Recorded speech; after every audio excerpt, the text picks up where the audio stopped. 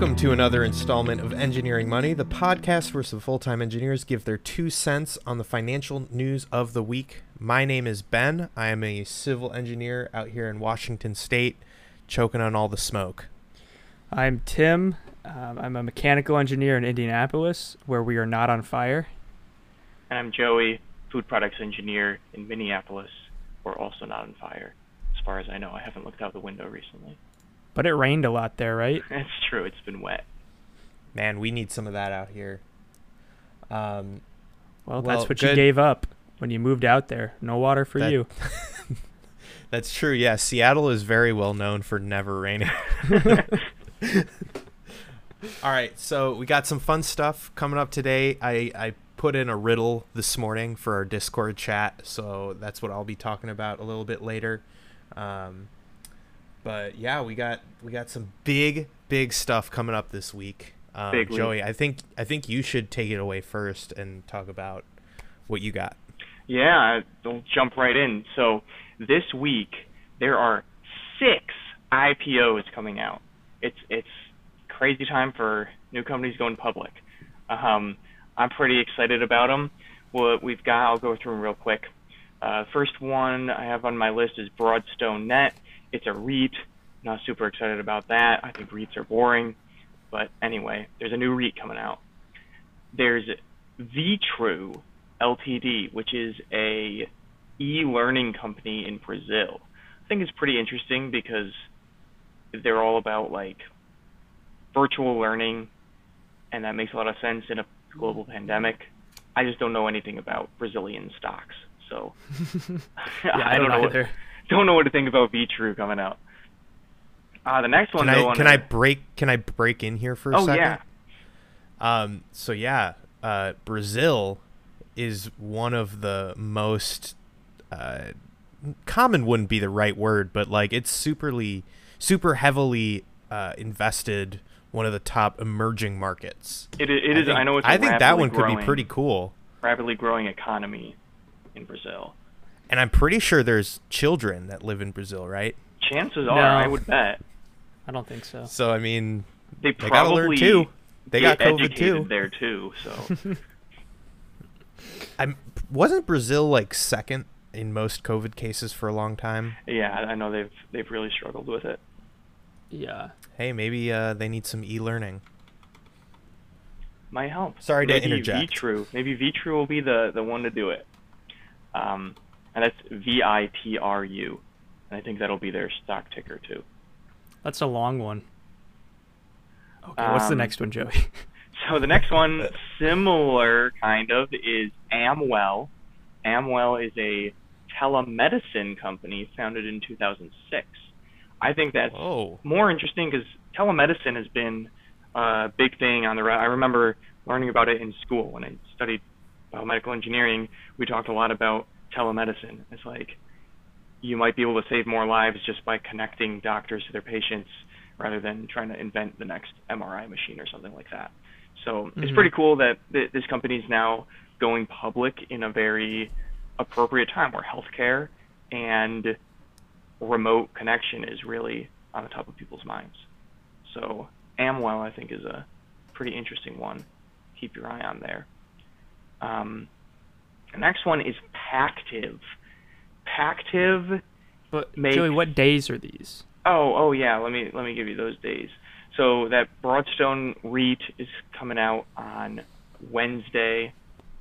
Vitru also Wednesday, and Amwell also Wednesday.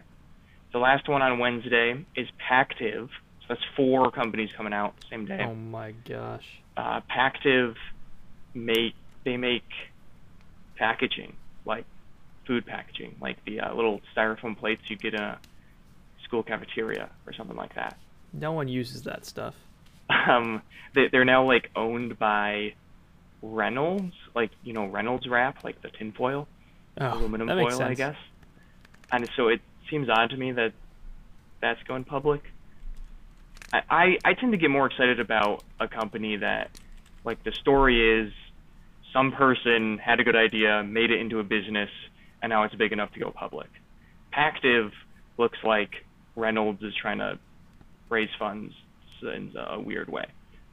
So I don't really care about that one, but it's happening Wednesday. The next two, though, are the really exciting ones. So later in the week, Thursday, Unity Software is going public. Do you guys know Unity Software? Whoa. Yeah. Yeah. Yeah. They're the ones that made Bean Battles possible. They made Bean Battles. I'm looking through their list of games here. So for those who don't know Unity is essentially a game engine. People pay for Unity so they can make games, and they also put you through the whole monetizing process of making a game. But there's RimWorld is on Unity. Oh yeah, RimWorld's a good one. There's Bean Battles, as you said, Temple Run, remember that? Yep. All these great games. Temple Run's in Unity? Yeah. Oh my gosh. That's a classic. Kerbal Space Program. Okay. Oh, Kerbal Space Program's a good one too. Okay, but what about Jetpack Joyride? If they don't have Jetpack Joyride in there, I'm out. What year did that one come out? I have no idea. There's just so many. So the first one ever was Goo Ball in 2005. Yeah, I'm looking at that right Ball. now. They started, there'd be 3 a year, but now, 2019, 30 games were made with Unity that are on the Wikipedia list, at least. Yeah, Bean Battles doesn't show up, but shout out to Bean Battles. It's $1 on Steam. Everyone better go play it. Definitely invest in Bean Battles. But yeah, that's later in the week, Thursday. I'm excited to see what that one does. And that's actually, so Unity Software, 25 million shares, $34 to $42 a share. So it'll be a big cash haul for them. Wow, yeah, I'm excited. You said that one was Thursday? Yep. I'm going to have to make a note of that. And probably the most highly anticipated IPO of this week, and probably much longer than the week. Snowflake Inc.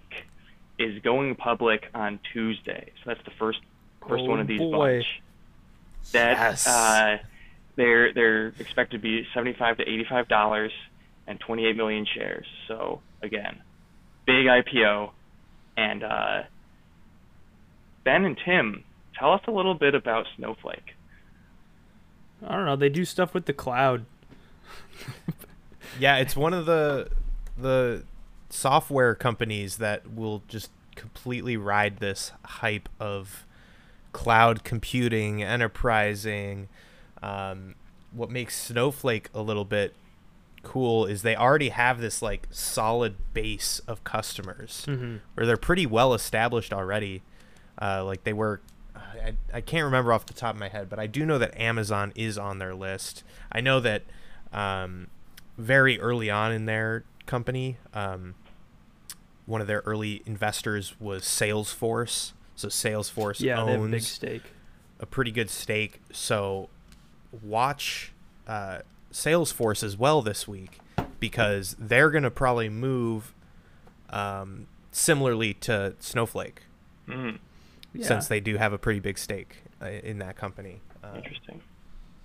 It is. So I'm just Googling it here. Snowflake, they were founded in 2012, and just in venture capital, they raised $1.4 billion. And now going public give them up to another $2.4 billion. Well, and I think the reason for that, Joey, is they have all of the buzzwords. They don't skimp on any buzzwords. Do. That's what's really important with VC funding. It's they did the SEO, search engine optimization, but for stock hype. They got all of them good words. Taking their venture capital plus the IPO funds raised, divided by their only 1,400 employees, they'll have almost $3 million per employee raised. Oh my gosh. Man, maybe I should get hired at Snowflake before Tuesday. Good luck. But that's definitely going to be one, because everyone's talking about it. So when it comes out, the price is going to be all over the place. Yeah. And it's interesting, though, because tech in general is going down right now. Right. So, and that's I'm probably sure the news. We kind of skipped the news from last week, but news is tech's going down. Yeah, it was expected. So, yeah, I think that people aren't going to care that tech in general is going down because it's got so much hype. It'll be fine. Yeah. But yeah, those are the IPOs next week. There's other offerings coming out as well, but they're like secondary offerings and things. I don't care about those as much. Sure. Yeah. Who cares? Well, speaking about tech going down, that kind of would be a good segue into this chart that I put out here. So we got really only one guess from a fan here. Shout out to Ryan. He thinks that it's a chart of his mood for the day. And just to describe it to those listening in that aren't looking at Discord right now, but the Discord link will be in the description of this podcast episode.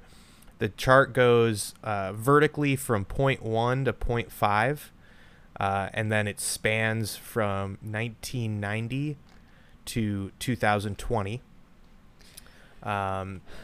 Big jump in right before the 2000s. Yeah, right before 2000, there's a giant spike all the way up to almost 0.5, then a sharp drop through 2000, and then a steady increase, and then right about when 2020 starts, it shoots back up almost to those same initial spike levels. Is it something with the .com bubble?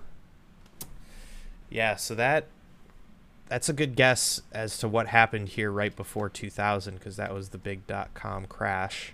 Whatever this chart is, it looks like the crash in this number predicted the .com crash, because I see there's a little grayed out bars showing where recessions happened. It reminds me of looking at a GDP chart. Yeah. Yeah, so the grayed out parts are recessions. That's correct. Yeah. But any guesses on what the line is showing? No. I don't know. Just tell me, Ben. Yeah, I don't have a good guess. Only all right. Dumb guesses.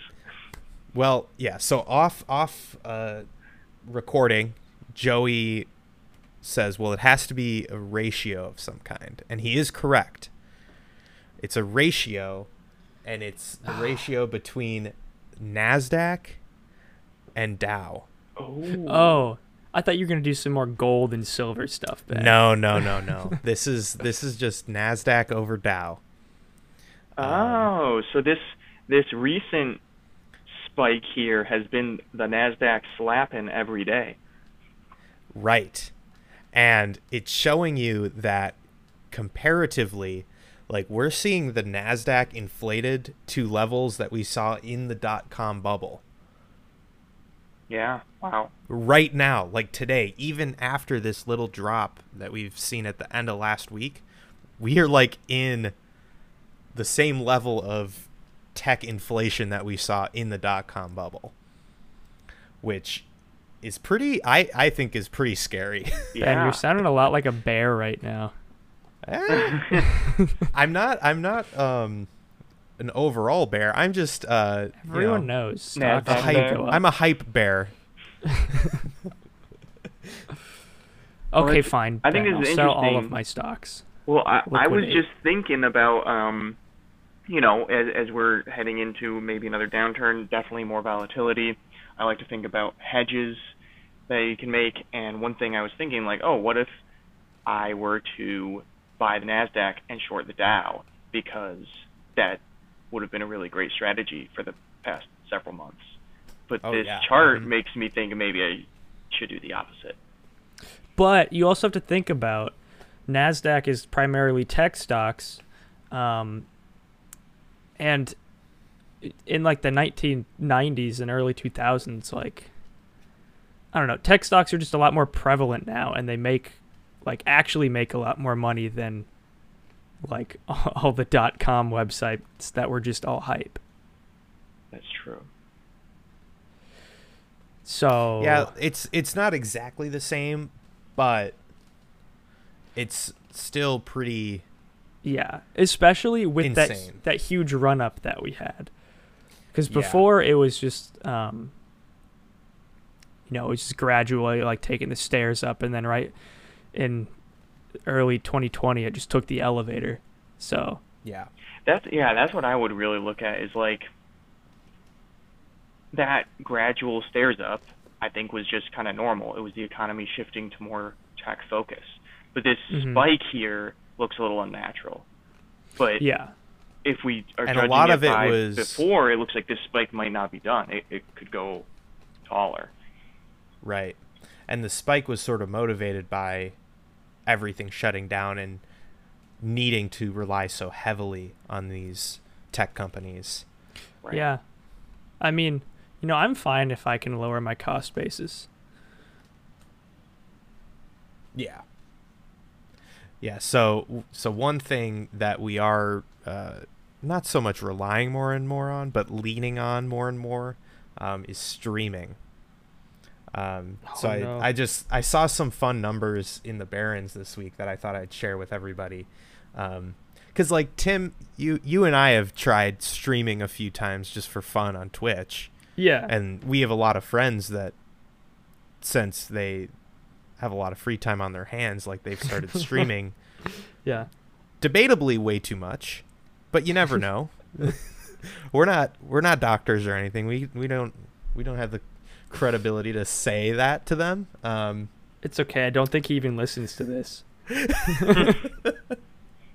But so the Barron's reported how much people are actually watching streams, and broke it down based on platform and how it's grown over the past year. So they report the numbers as hours watched from April of 2019 to April of 2020, and how much that grew year over year as a percentage. So obviously, like the king of the streaming market is Twitch, which is owned by Amazon, right?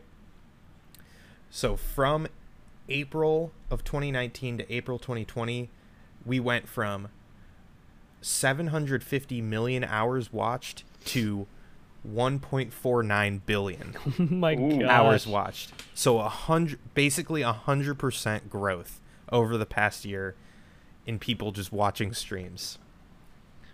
I believe it. Yeah, it's the new normal. Yeah, it's how people engage in content now. Like it's all about passive just gathering of information. Well, I think it's listening to podcasts, watching people stream, and listening to audiobooks. Like that is the trifecta of new age media. yeah, and streaming specifically, rather than buying a movie and downloading it and then having that in your library, that's not what people do anymore. They use Netflix, they stream. It's more convenient. And I think it's come out of necessity now, but it's going to stick around because it's convenient. Right. Like, obviously, the pandemic is what accelerated the growth for all these platforms. The one that got the largest change, though, and one to think about maybe growing even more and taking more of the market, is Facebook's streaming platform. They call it Facebook Gaming. They went from... So they're very low right now. They were last April 2019, they were at 86 million hours watched, to this April getting 291 million, which is a over 200% growth. I Pretty think it's big. going to go the same way as Mixer did. In the long run, I don't think it'll be worth it for them. Well, Mixer did not take off at all.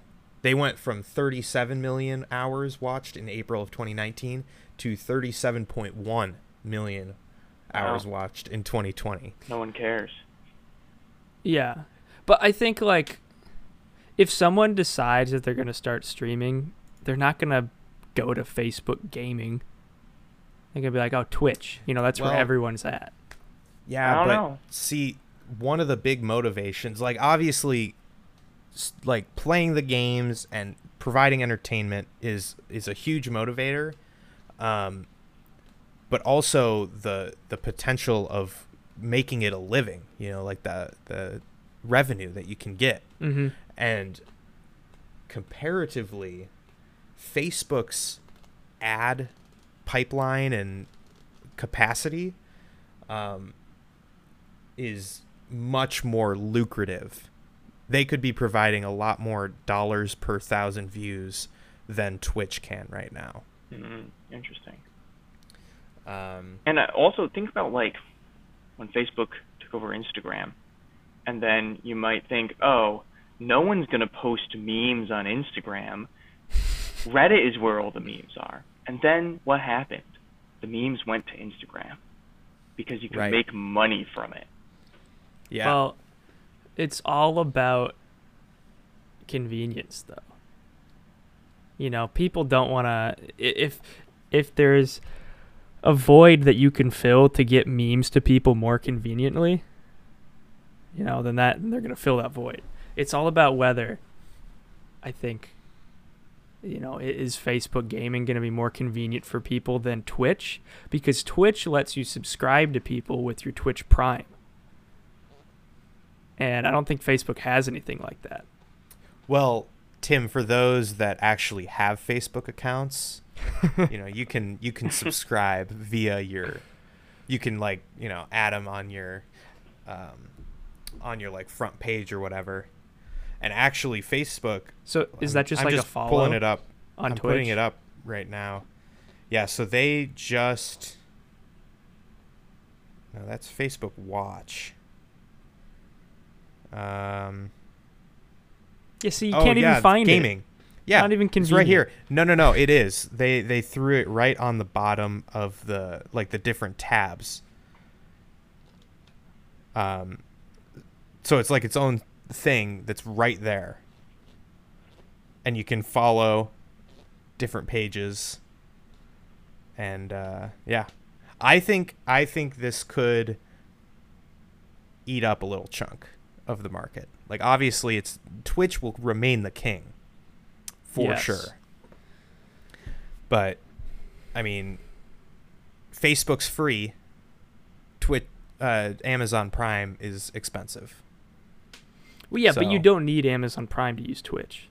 But then the not- thing about Twitch is it's kind of weird. Like, if you've never subscribed to a streamer before and then Twitch is like you have to pay to subscribe to a streamer, it seems a little weird when you're used to like YouTube subscribing to a channel is free. Well, you can just follow on Twitch. Following's the first step, and then subscribing, there's just more stuff you can do with it. But we're talking about Twitch for too long. We need to talk, or Ben, are you done? Yes, that's all I got. Okay. Because we need to talk about Nikola. Oh. Because just this last week, they announced that they selected GM to be their manufacturing partner for their electric pickup truck, which is the Badger. And so the Badger will use GM's Ultium battery, which I guess is pretty good.